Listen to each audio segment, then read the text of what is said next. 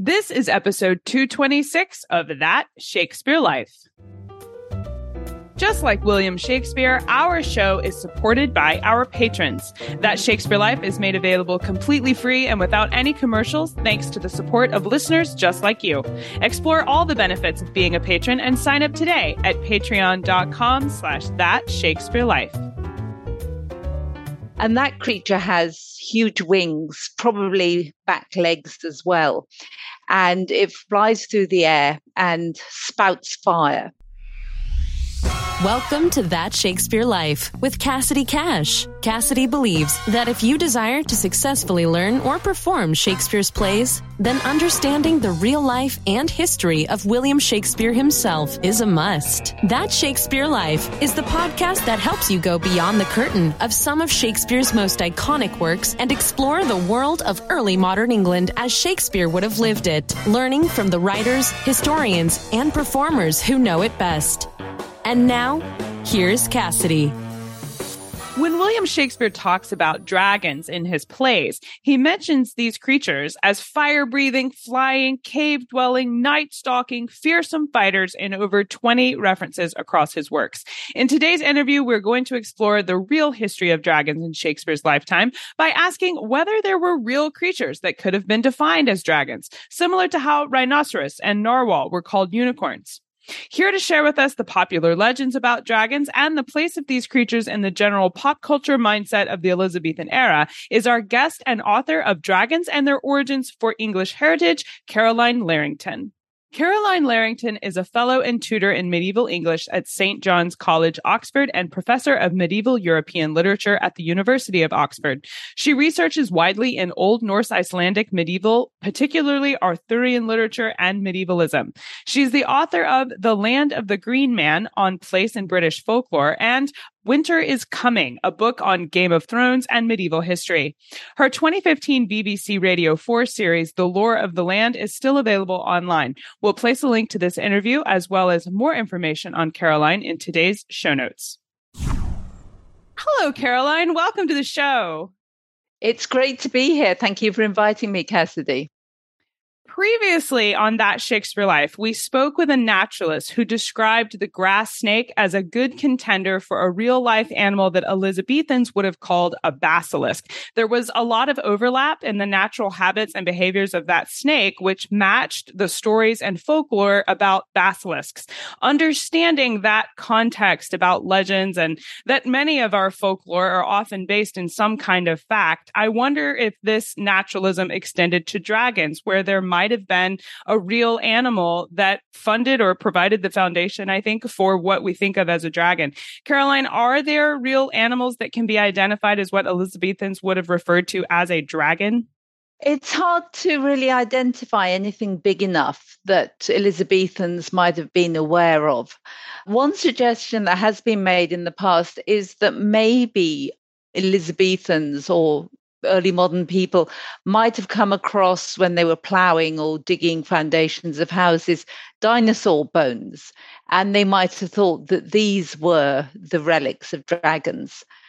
Another suggestion that's been made is that people who excavated for the same kinds of purposes, agriculture or building, people who excavated former battle sites and came across a whole lot of human bones might have thought that this was where the dragon had lived and had been feasting on these bodies and left the bones behind, or that dinosaur bones were themselves the relics of dragons. And people have often thought it's really quite suggestive, the connection between dinosaurs, something huge and lumbering as a kind of reptilian, and dragons. But of course, they couldn't have ever existed in the same universe. And there doesn't seem to be any particular connection between places where dinosaurs have been excavated and at the same time the places where we do have legends about dragons, because those legends are usually particularly associated with places and they don't correlate at all, either with battlefields or with later fossil finds. Well, when we're exploring dragons, whether or not they're based on real animals, tell us about the ones that we know from legend. What kind of dragons can fly in the air, for example? Well, we have two different kinds of dragons. So let's start with the ones that fly in the air.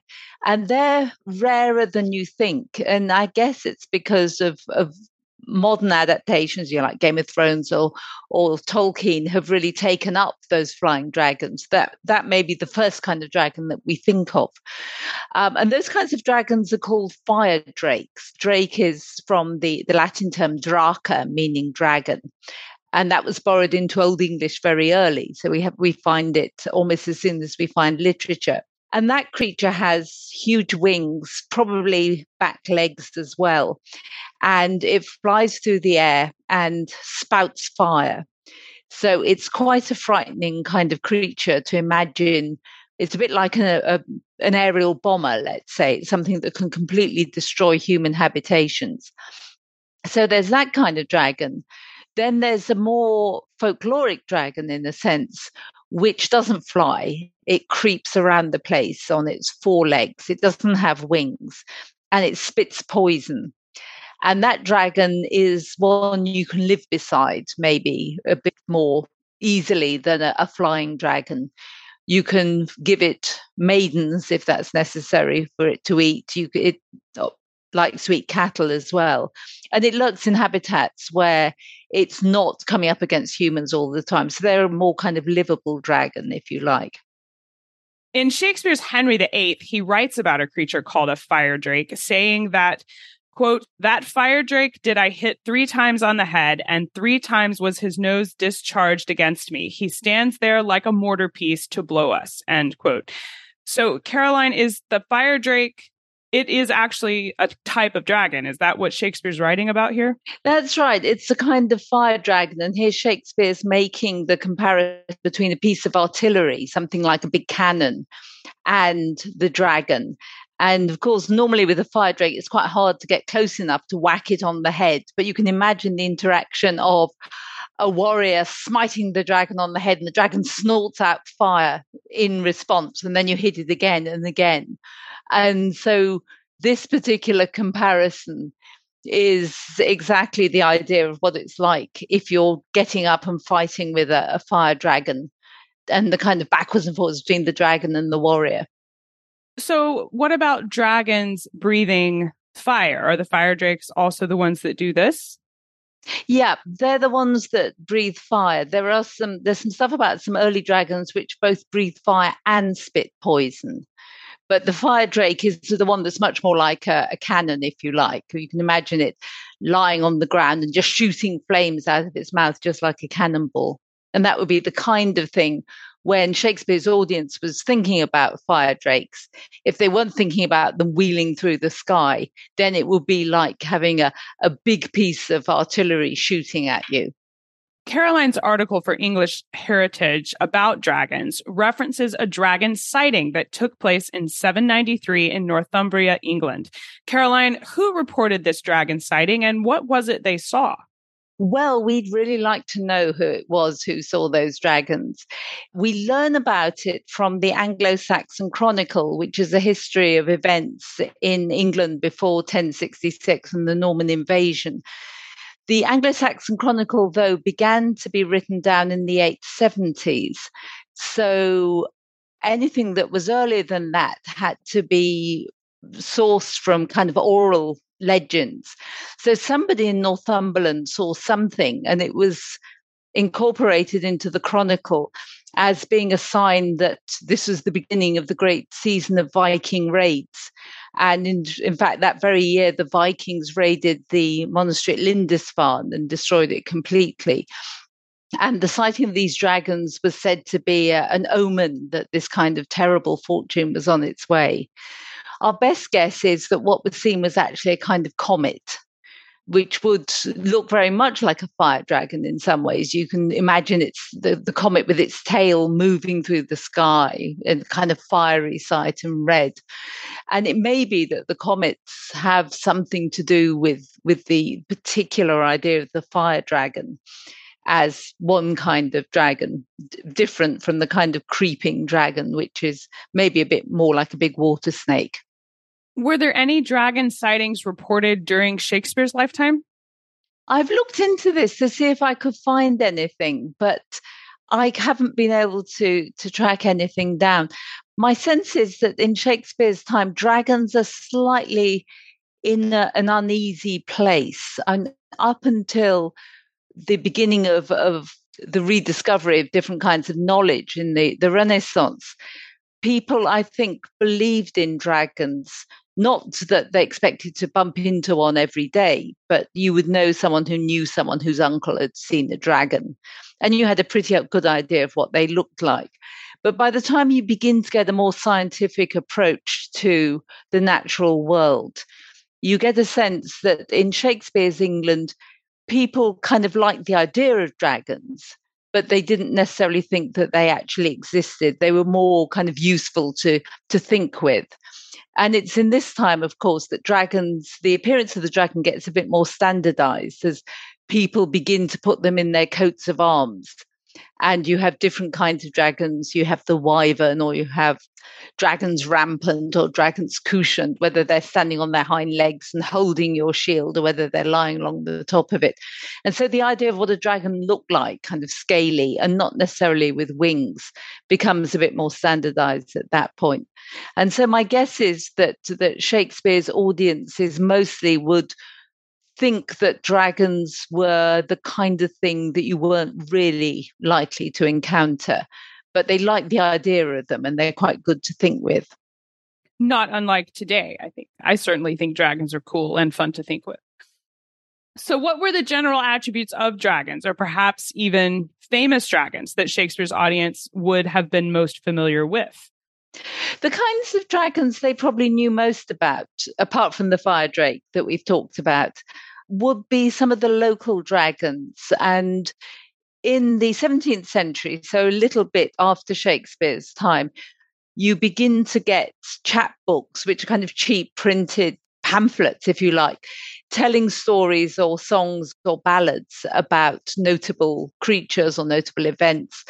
And we have some material about some local dragons. And one typical one is the Dragon of Wantley, who is one of these poison-spitting four-legged dragons who lurks in near a river, I think. And he has such strong armor that he's very difficult to kill. And this is part of contemporary thinking about dragons, that they have a weak spot, but you have to know where it is. And quite often when early modern heroes are trying to kill the dragon, they have to find some kind of special contraption. So maybe, and in the case of the Dragon of Wantley, a knight called Moore of Moore Hall got a very specially pointed set of boots manufactured, because he knew that the only place that the dragon was vulnerable was, to put it politely, underneath its tail. And so he delivers a mighty kick to the dragon, and the dragon expires, saying, "Ah, me, if only I had protected my tail properly." But in some other stories, you have knights or warriors who know that really the dragon is so armored that you need something like a very long spear with fire on the end. And then as the dragon gapes its mouth open to swallow you, if you're quick enough, you can shove your spear with the flaming, sometimes it's a flaming wheel, because you don't want the dragon to just blow your flames out. So you have to have something quite substantial that's flaming. And if you can thrust that down inside the dragon, that can kill it. But of course, to get that close to the dragon, you've got to have something which will protect you against all that poison that it's spitting out. So there would be, in Shakespeare's England, an idea that dragons are really hard to kill. But if you have the right kind of scientific know-how, or you have a kind of technological device, you can see them off. But also that you've got to be pretty well armored yourself. And so those are the dangers of dragons. But what were dragons doing? Well, we have the idea that dragons like to sit on hoards of treasure. And so there's quite a strong association with dragons and gold hoards, that if you have a mound of treasure that's left unattended, a dragon would show up and sit on it. These are more often the flying dragons, but some of the creeping dragons also are very fond of gold. And they don't do anything with the gold, they just guard it. And if you want to take the gold from them, you're going to have to kill them. Otherwise, they come out and are predators and they destroy particularly cattle. So you don't want one anywhere near your farm. And if you have a dragon in the vicinity, particularly if you're expanding agriculture away from villages and farms that are well established into more marginal areas, that's where you might find a dragon. And then you need to get someone to come and sort your dragon out. And in the medieval period, if you can't get a knight to do that, quite often you could call upon a saint. But obviously, with the religious changes that followed the Reformation in Shakespeare's England, you would not think that saints were very helpful in this regard. You might be aware of some of the stories about saints, but it's not something that, since the cult of the saints is something that's very much repressed in Shakespeare's time, you wouldn't make much play with that idea that a saint can be called in to deal with the dragon.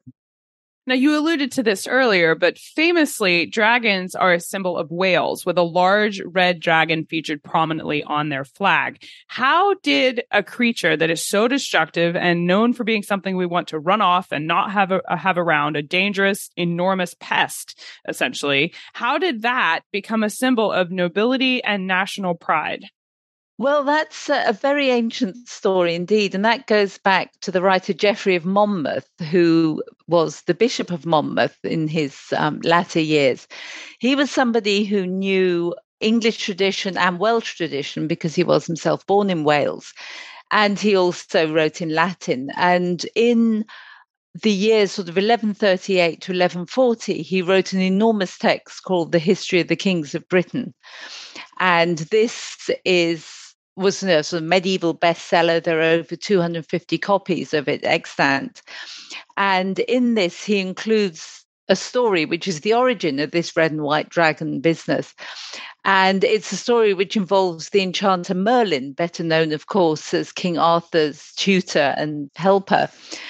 But before Arthur is even conceived of, a previous king of Britain, Vortigern, conceives of a plan to build a huge tower in Snowdonia in the mountains in North Wales.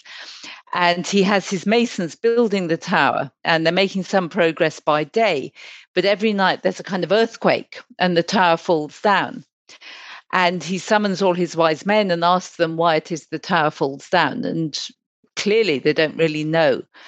But they say that if the stones can be fixed together with mortar that contains the blood of a man that has no father, then, or no known father, then the tower won't fall down. And so they cast around and they tried to find somebody who has the reputation of having been born by some kind of mysterious agency. And they find Merlin, whose father is, in fact, as it turns out, a demon. And Merlin is brought along to the tower and interrogated. And he admits that his father was a demon, but also that the wise men are completely wrong. And the reason why the tower keeps falling down is because underneath the tower is a great pool. So they dig down and they find the pool, and Merlin says, now drain the pool. And when they drain the pool, they find, just as Merlin had told them, that there's a red dragon and a white dragon that live in the pool. And every night they fight. And the energy and viciousness of their fight is what makes the tower fall down.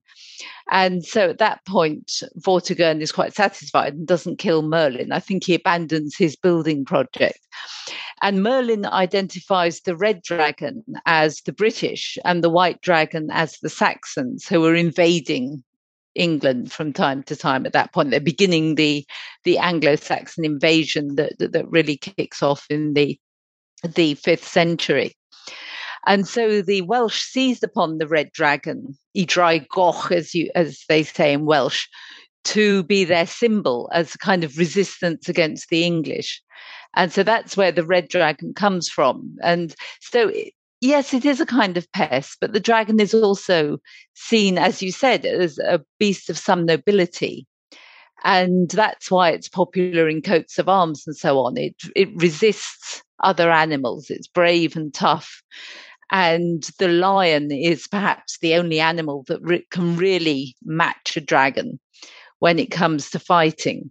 So you can see why a country that feels itself somewhat under threat with, first of all, the Angles and the Saxons coming. And then in Geoffrey's own time, it was the Norman French who were pushing into Wales, that they seized upon this symbol as representative of their country as a kind of sign of resistance. I think the fact that the king was trying to impose his tower on the landscape, but he couldn't. The tower just kept falling down because of the resistance of these Welsh creatures underneath the tower is quite significant for that kind of political meaning that the Red Dragon has. I know that we would love to explore more about dragons from Shakespeare's lifetime and the ones that are mentioned in his plays. What are some of your favorite books or resources you can recommend we use to explore the history of dragons further? Well, there's the English Heritage website piece, which I wrote that you've mentioned already. And there's also a related podcast called Here Be Dragons. But one of the best books about dragons, I think, is Jacqueline Simpson's A Book of British Dragons.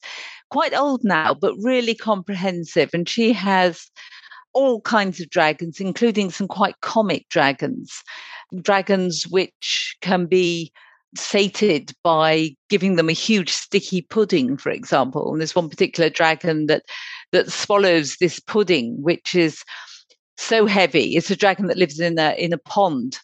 And when the hero stuffs the pudding down its throat, instead of a fiery sword or some other device, the dragon just sinks like a stone and can never come up again. So it's a warning against eating too much dessert, I think.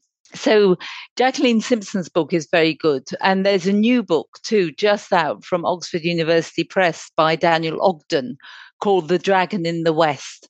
And that seems to be a pretty comprehensive history of dragons from the very earliest period all the way across Europe. So it's not just about British dragons that Shakespeare would know, but European dragons more generally. We will place links to all of these resources in the show notes for today's episode, along with pictures and images of creatures like the Waven and the Fire Drake. So make sure you stop by the show notes to see these resources and more about dragons. Now, Caroline, we ask everyone this next question here at That Shakespeare Life, and that's, what's the one book you would take with you on a deserted island? My friends in England tell me I'm supposed to allow you the complete works of Shakespeare and a copy of the Bible, so your choice would be in addition to those. Yeah, the desert island disc question. Well, I have been agonizing about this quite a lot, I think. And I've thought of all kinds of books. But in the end, I think I'm going to go with George Eliot's Middlemarch, which is a fantastically compendious Victorian novel about a community where the railway comes. And it's just has several different plot strands running together, a heroine who doesn't really understand herself, but finds herself, and all kinds of comedy and tragedy mixed in it. And I can always reread Middlemarch, so I think that will keep me happy. I think that's a good choice for your deserted island for sure. So what's next for you? What are you working on now that you're excited about? What I'm doing at the moment actually is just finishing up a book about the reception of Old Norse myths in modern culture. And in fact, that, not surprisingly, has some dragons in it, as you might expect. And so I'm just finishing that up. It's a popular book, and it's going to be coming out in the spring next year. It's got over 100 illustrations, obviously not just of dragons, but of all kinds of other things as well. And so that's something which I'm really looking forward to seeing being published and being able to go out and talk about to various people. Yes, that sounds very exciting. We'll look forward to seeing that come out. And you can find links to Caroline's work in the show notes for today. So if you want to follow along on her websites to see when that book is published, make sure you check out the show notes to find those. Caroline Larrington, thank you so much for being here and walking us through the history of dragons for Shakespeare's lifetime. This is a very fun and exciting conversation, and I thank you for being here to share it with us. It's been great fun. Thank you for inviting me.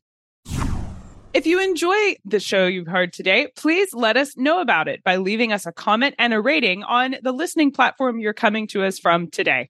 Rating and reviewing the show lets other listeners know where they can learn something new about Shakespeare.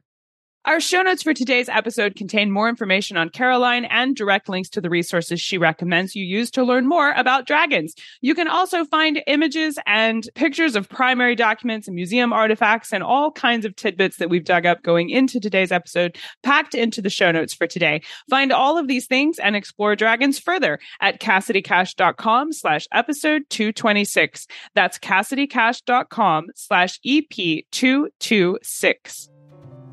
Just like William Shakespeare, our show is supported by our patrons. That Shakespeare Life is made available completely free and without any commercials, thanks to the support of listeners just like you who sign up to support our work as patrons.